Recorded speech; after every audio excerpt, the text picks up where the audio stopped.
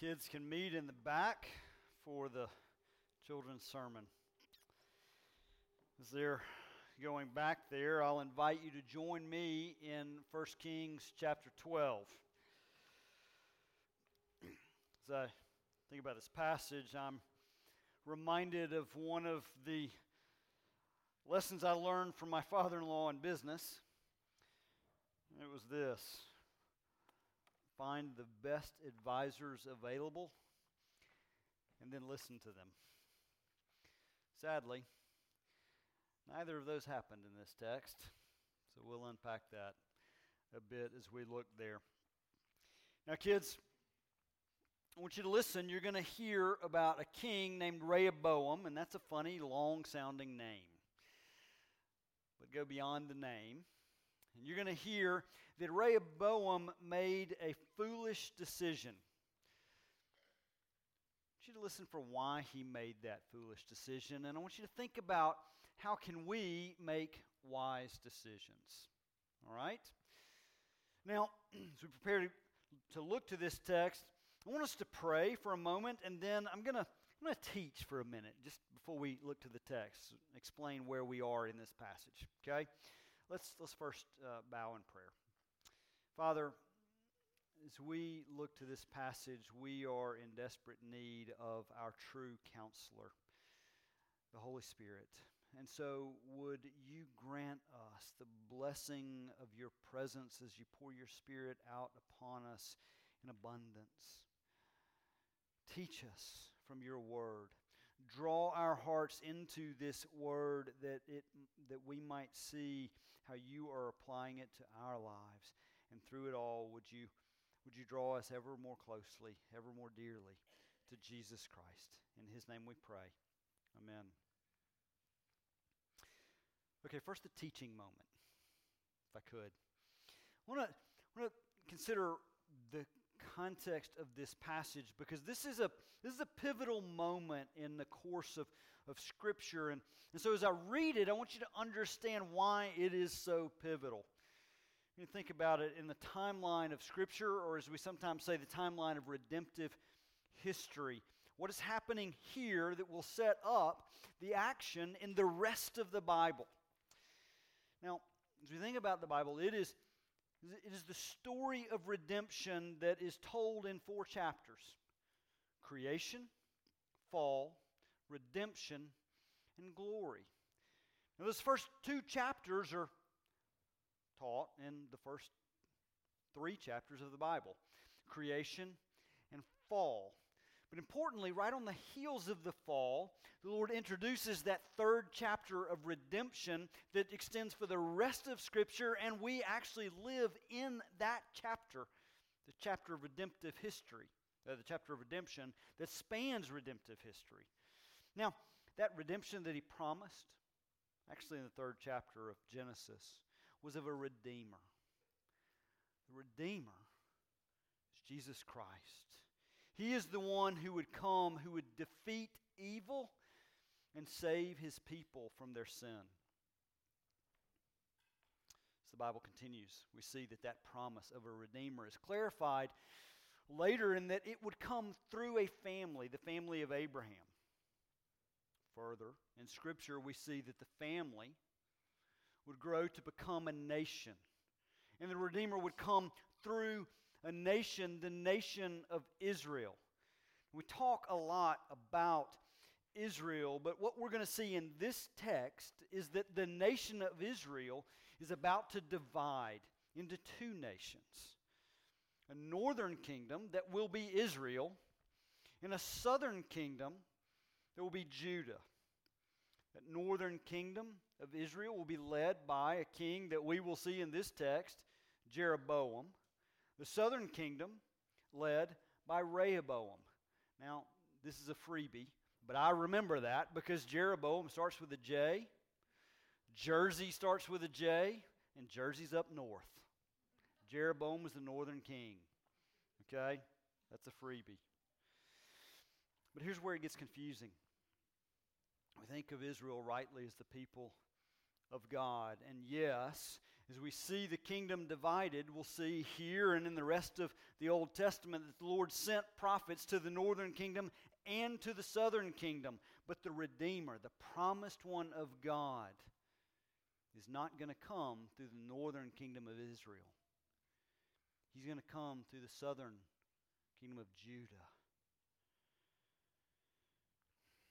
The northern kingdom will start out to be led by Jeroboam, but there will not be one good king in that line. And ultimately, the kingdom of Israel would be destroyed by the Assyrians. And the Samaritans that we see in the New Testament, they are the result of the intermarriage between those Assyrians and the northern kingdom of Israel. Southern kingdom would have a few good kings interspersed along the way. So they'd last a little longer than Israel. But eventually the Babylonians would destroy them. And that would be the work of the Lord. And He would take His people from Jerusalem into exile into Babylon, but He'd later bring them back. They would rebuild the temple, they would rebuild Jerusalem, and that would set up the transition into the New Testament. All of it happens here. This division happens here. And as I read this text for you, it may sound a little confusing. So I wanted to give you that high-level overview so you understand why this is so important. But understand this also. We're not here for a history lesson. We're not. We're here because the Lord our God is speaking to us through His Word. We're going to apply that Word to our lives today. So let's look there. Now you're going to see in your bulletin it starts in 1 Kings 12, but that misses an important transition in 1 Kings 11:41. So I'll start there. Friends, this is the Word of God, the inerrant and infallible Word of God. Now the rest of the acts of Solomon and all that he did and his wisdom, are they not written in the book of Acts of Solomon? And the time that Solomon reigned in Jerusalem over all Israel was 40 years. And Solomon slept with his fathers and was buried in the city of David his father. And Rehoboam, his son, reigned in his place. Rehoboam went to Shechem, for all Israel had come to Shechem to make him king. And as soon as Jeroboam, the son of Nebat, heard of it, for he was still in Egypt, where he had fled from King Solomon, then Jeroboam returned from Egypt. And they sent and called him. And Jeroboam and all the assembly of Israel came and said to Rehoboam, "Your father made our yoke heavy. Now therefore, lighten the hard service of your father and his heavy yoke on us, and we will serve you." He said to them, "Go away for 3 days, and then come again." So the people went away. Then King Rehoboam took counsel with the old men who had stood before Solomon his father while he was yet still alive, saying, "How do you advise me to answer this people?" And they said to him, "If you will be a servant to this people today and serve them and speak good words to them when you answer them, then they will be your servants forever." But he abandoned the counsel of the old men and gave the counsel that the old men gave him, and took counsel with the young men who had grown up with him and stood before him. And he said to them, "What do you advise that we answer this people who have said to me, 'Lighten the yoke that your father put on us'?" And the young men who had grown up with him said to him, "Thus shall you speak to this people who said to you, 'Your father made our yoke heavy, but you lighten it for us.' Thus shall you say to them, 'My little finger is thicker than my father's thighs. And now, whereas my father laid on you a heavy yoke, I will add to your yoke. My father disciplined you with whips, but I will discipline you with scorpions.'" So Jeroboam and all the people came to Rehoboam the third day, as the king said, "Come to me again the third day." And the king answered the people harshly, and forsaking the counsel that the old men had given him, he spoke to them according to the counsel of the young men, saying, "My father made your yoke heavy, but I will add to your yoke. My father disciplined you with whips, but I will discipline you with scorpions." So the king did not listen to the people, for it was a turn of affairs brought about by the Lord, that he might fulfill his word, which the Lord spoke by Ahijah the Shilonite to Jeroboam the son of Nebat. And when all Israel saw that the king did not listen to them, the people answered the king, "What portion do we have in David? We have no inheritance in the son of Jesse. To your tents, O Israel. Look now to your own house, David." So Israel went to their tents. But Rehoboam reigned over the people of Israel who lived in the cities of Judah. Then King Rehoboam sent Adoram, who was taskmaster over the forced labor, and all Israel stoned him to death with stones. And King Rehoboam hurried to mount his chariot to flee to Jerusalem. So Israel has been in rebellion against the house of David to this day. And when all Israel heard that Jeroboam had returned, they sent and called him to the assembly and made him king over all Israel. There was none that followed the house of David but the tribe of Judah only. When Rehoboam said to Jerusalem, he assembled all the house of Judah and the tribe of Benjamin, 180,000 chosen warriors to fight against the house of Israel to restore the kingdom to Rehoboam the son of Solomon. But the word of God came to Shemaiah, the man of God. "Say to Rehoboam the son of Solomon, king of Judah, and to all the house of Judah and Benjamin, and to the rest of the people, thus says the Lord, you shall not go up or fight against your relatives, the people of Israel. Every man return to his home, for this thing is from me." So they listened to the word of the Lord and went home again according to the word of the Lord. This indeed is the word of the Lord.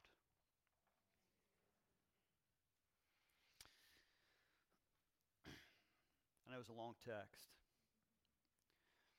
but in that text there's a tragic irony. The book of Proverbs is the book of wisdom. And much of Proverbs is actually written by Solomon, Rehoboam's father. The book of Proverbs opens by saying the Proverbs of Solomon, son of David, king of Israel. It goes on to tell us that those Proverbs are given that we might know wisdom. But then a little bit further in Proverbs chapter 1, the text tells us Solomon's audience. His audience and his purpose. Proverbs 1, verse 8 and verse 10. "Hear, my son, your father's instruction, and forsake not your mother's teaching. My son, if sinners entice you, do not consent." Rehoboam is his father's son. But the problem is Rehoboam here in this text proves that rather than the way of wisdom written out for him in Proverbs, he chose the path of folly. That's part of the tragic irony, but it's not the full extent. You see, the conflict that we read about here in this text, it was actually teed up by Solomon's own self-centered foolishness. We see it early in the text. Rehoboam came to Shechem essentially to be coronated king. Shechem was an ancient and important city in Israel, and the nation gathered there for this coronation ceremony. But as they did so, they came with what seems to be a reasonable request. Verse 4, we see that request. They come to Rehoboam and say, "Your father made our yoke heavy. Now therefore lighten the hard service of your father and his heavy yoke on us, and we will serve you." Apparently Solomon's reign, particularly in the later years of that reign, didn't so much resemble the freedom of the promised land, but more of the bondage of Egypt. They lived under a regime of forced labor that was directed according to the wishes of the king. And the yoke of his leadership had grown very, very heavy. So they came to Rehoboam, and they put voice to their pain, calling on their new king to lead righteously. It's a reasonable request. And in verse 5, it sounds as if there is a glimmer of wisdom in his response. You see, when we're faced with a big decision, a big momentous life-changing decision, it's not wise to speak hastily. It's wise to take a moment to consider the request before you, to seek wise counsel. Rehoboam does that. And so maybe there's hope for a brighter tomorrow. It seems like Rehoboam's following the playbook that has been given him by his father in the book of Proverbs. He seeks out that counsel. Now, let me ask you for a moment. If you need advice, if you got a big decision before you, who is it that you seek out for counsel? Do you seek out those who have been there and done that, those who've got the battle scars to prove it, who will offer you honest opinions? Do you seek out those who will challenge you when and where you need to be challenged? Or do you surround yourselves with counselors whom you know will agree with you, who will give you permission to do what it is that you've wanted to do all along? Rehoboam actually heard from both. The question is, to whom will he listen? First, the old men came. They had been around the block. They had wisdom. And they told Rehoboam that a true leader is a servant. Call him to serve the people, and they'll serve you back. Be thoughtful and temperate with your words, and they will listen to you. They will listen to your wise counsel. It sounds indeed like wise counsel they are giving him. But then there's a second group. The young men, his peers.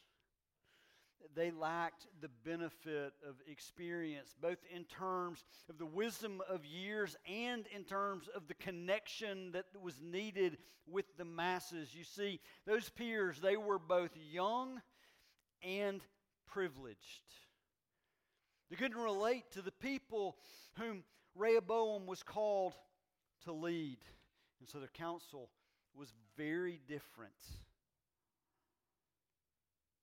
So Rehoboam, they gathered around and said, "You are the king, you're the master, you're the boss. Your job is to demand from them, to expect from them. Don't for 1 second let up. Don't for 1 second show an inkling of weakness." It's conflicting counsel from two very different groups with two very different perspectives and two very different motivations. The choice that they essentially put before Rehoboam was this: serve or be served. And on some level, for us, it's the choice that we face each and every day. It's the choice we face when we make big decisions in life. It's the choice that we have to make in the dailiness of family life. Will we serve or will we be served? The answer to that requires wisdom. But that wisdom is available to all. It's not a wisdom that is a factor of age. It's available to young and old, because the wisdom required to answer that question is a matter ultimately of Christ-rootedness.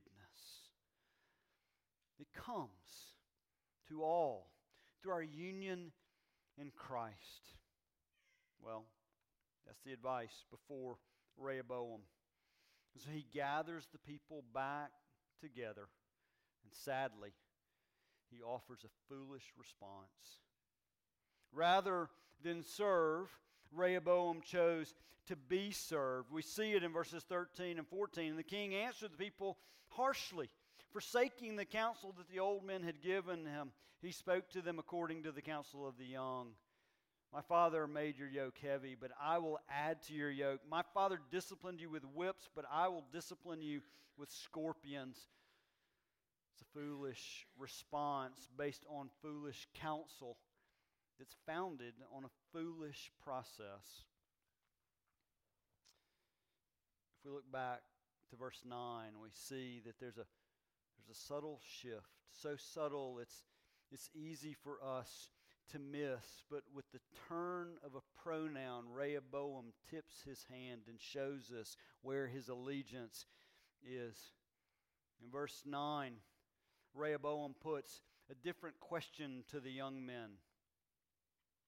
What do you advise that we answer this people. We.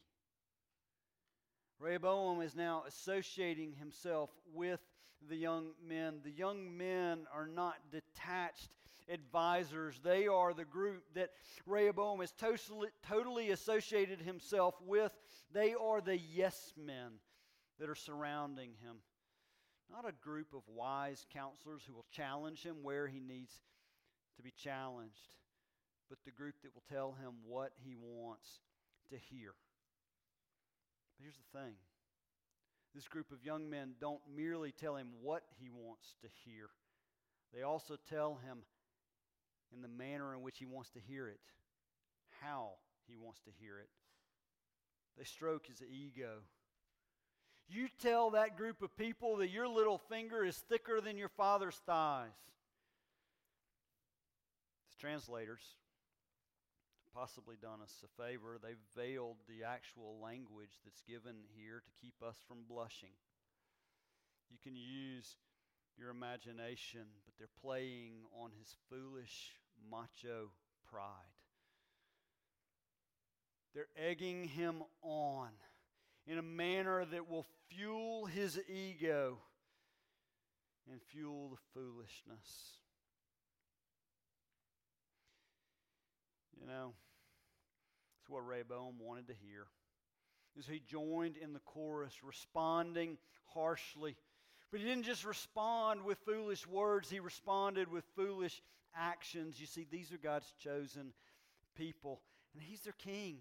He's the king called by God to lead him, but in his leadership there are echoes of Solomon. He's not acting like a righteous king. He's acting like Pharaoh, bringing his people into further bondage, further oppression. The apple hasn't fallen far from the tree, and in that there is a warning for the parents in the room. There's a warning for the leaders in the room. You see, our kids, those whom we're tasked to lead, they're not going to listen to what we say so much as what we do. Solomon wrote the book of Proverbs to give his son wisdom. His actions were very different. And Rehoboam followed not the words of Proverbs, but the actions of his father, neglecting his teaching on wisdom. The book of Proverbs contrasts the way of wisdom with the way of folly or foolishness. Tim Keller writes about that foolishness when he writes about Proverbs, defining fools as people who are so habitually out of touch with reality that they make life miserable for themselves and for those all around them. Proverbs 1:7 says, "The fear of the Lord is the beginning of knowledge, and fools despise wisdom and instruction." Rehoboam, he's out of touch. He's out of touch with the needs of his people, and more importantly, he is out of touch with the holiness of God. Instead, he's absorbed in his own self-importance and desire. And yet the text makes clear that the Lord our God is not caught off guard by his foolishness. There's a certain symmetry in this passage. You might notice it in your Bibles, verses 1 through 5. They speak to Rehoboam's decision, but not 1 through 5, 1 through 15. But verse 15, it concludes that section with the discussion of the sovereignty of God.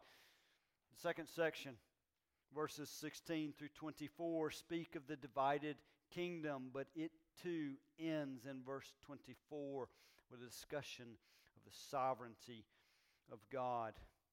We read it in verse 15 when we see that all of this, it's a turn of affairs brought about by the Lord. Turn of affairs, it's a little plot twist. But who is it brought by? It's brought by the Lord. Now, many of us struggle with that notion. We struggle wondering, how can God be sovereign over sin? Is God the author of sin? No, rest assured, our hearts are perfectly proficient at authoring sin. But God sovereignly uses our sin. And we see that described in the progression in Romans chapter 1. Romans chapter 1 says that all know about God, but we, because of our own sinful desires, suppress that knowledge of God. And as we continue to suppress that knowledge of the truth of God, He begins to give us over to our desires. In other words, the punishment for sin is more sin. Rehoboam's sin is his desire for self, and the Lord is giving him over to that desire. And in so doing, Rehoboam's sin is bringing about the consequences that the Lord has already ordained. A kingdom divided.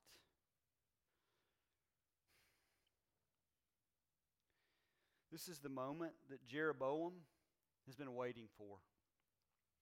And he really didn't have to do all that much. He just had to sit back and wait for the kingdom to come to him. And Israel sealed the deal when they responded in verse 16. What portion do we have in David? We have no inheritance in the son of Jesse. We get it, don't we? They're frustrated. They're frustrated with Rehoboam. They're frustrated with his selfish antics. Who wants to sit back and take this kind of treatment? Who wants to sit back and take this kind of oppression? We get it. But understand what is going on here. Rehoboam's choice was to serve or be served. But the people also had a choice. Their choice was to cling to the promises of God or take matters into their own hands.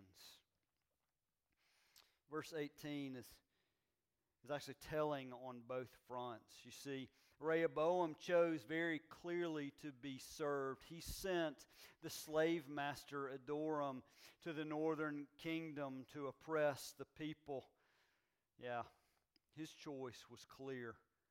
He chose to be served. But the people's choice was also clear. What did they do to that taskmaster, to Adoram? They stoned him to death. They killed him in cold blood. Now, look, to wrap all this text up, Judah hears of these events and they gather for war, 180,000 of them, but finally they listened to the word of God. The Lord said, "This is my doing. You go back home." And they did. War was averted, but there was no peace in the land. And the refrain, this was the Lord's doing. All right. Here's the deal. I said we're not here for a history lesson. We've got to set it up from the text. But this text speaks to us. And so what are we to do with this passage? What are we to learn from it here today? Now, let's acknowledge it's confusing. Because we want a story to be clear, don't we? Do you remember the day in Hollywood? It's actually not this way anymore, but do you remember the day in Hollywood where they put white hats on the good guys and black hats on the bad guys, and you knew who to root for, and you knew who to model your life after? We long for those days, don't we? Give us a clear story. Give us somebody to cheer for and somebody to follow, but let me just give you a little hint. Jesus is always the one for us to follow. Jesus is always the one for us to model our lives after. And this text actually points very clearly to Him, because Jesus is the King that we have longed for. Jesus is the one who provides the justice that we do not find in this text and that we long for in our own lives. So what are we to do with this text and with that longing? There's a sense in which the people's cry in verse 16 is our cry. They cry out, "We have no portion in David. We have no inheritance in Jesse." They desire a portion, but all they got was oppression. We know this struggle.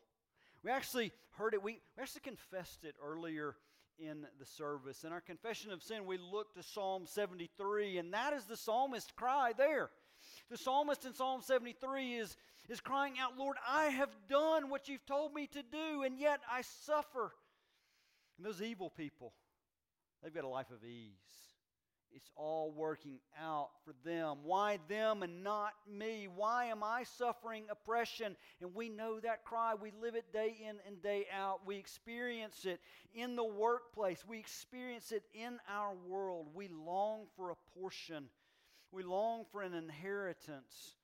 But how have we defined them? How have we defined that portion? How have we defined that inheritance? And when we falsely define them, thinking they're defined with the material things of this world and a life of ease, we look around us and all we see and experience is oppression. So what then? What do we do with the longing? What do we do with the portion? Rather than clinging to the promises of God, the people in the text, they took matters into their own hands. And I know that this interpretation that I'm offering to you today may not be popular. We want to cheer them on for rising up against the oppressors. We want to cheer them on for fighting back, for saying we're not going to take it anymore. But here's the problem. In so doing, they actually separated themselves from the inheritance. And we will soon see that that separation was complete because their kings turned after the false gods, and so did the people. They went whole hog after the worship in the high places. They went whole hog after the false pagan gods of the nations around them. They rejected the house of David, and they rejected the way of salvation. Oh, make no mistake, there remained a remnant. The Lord will remind Elijah of that very soon. But the nation as a whole rebelled against God. I get it. We're sitting here thinking, well, what do you expect them to do? They were oppressed, right? That's right, they were. And God does not condone the oppression. Make no mistake about it. But the testimony of Scripture is clear, even if it is unpopular. The Lord calls His people to cling to His promises and be instruments of redemption in the lives of others, even when it is difficult. Even when the workplace is hard, the Lord calls us to remain. He calls us to remain in the hard place and be an instrument of redemption. No, that doesn't mean remain in an abusive, physically abusive otherwise relationships. No, He's not saying that, but far too often we extend it and look for ease. There's an odd and ironic connection in this text between Rehoboam and the people. One was an oppressor, and one was the oppressed. But ultimately, and in different ways, they both were focused on self. Rehoboam listened to the false wisdom of his young friends, the young friends who told him what he wanted. People did the same. They followed a leader who told them what they wanted. We're tempted to do the same, aren't we? To chase after other voices until we finally find that one who will affirm me. And we do it because our hearts are restless. So what are we to do? We're to cling to the promises of God. In the 4th century, St. Augustine wrote a very modern text titled Confessions. And in St. Augustine's Confessions, he wrote a famous line, "You have made us for yourself, O Lord, and our hearts are restless until they find their rest in you." The people of Israel could find no rest. The king burdened them with a heavy yoke, but King Jesus is the good king. King Jesus is the wise King. King Jesus is the righteous King. And to a people who are burdened by the oppression of a fallen world, and more importantly, burdened by the weight of their own sin, King Jesus offers a gracious invitation. In Matthew chapter 11, to a people who have a heavy yoke, He says this, "Come to me, all who labor and are heavy laden, and I will give you rest. Take my yoke upon you and learn from me, for I am gentle and lowly, and you will find rest for your souls. For my yoke is easy, and my burden is light." It's an invitation that's founded on a promise, one that we can cling to. It's the promise of a Redeemer, remember, who would defeat evil and save His people. Jesus made good on that promise. He is the good King who bore the burden of our sin on Himself on the cross, and in exchange, He has given us life. And so, brothers and sisters, know this. True wisdom ultimately is not a matter of age, young or old. It's a matter of clinging to the promises of God by clinging to Jesus. Christ Church, let us be a people who cling to Christ. Lord Jesus, we praise You that You are the long-promised Redeemer, that You have saved us from our sin, that You are the good and righteous King. So pray that our wisdom would be founded in You, and that You would give us hearts that would cling to You come what may. Do this we ask in Your name. Amen.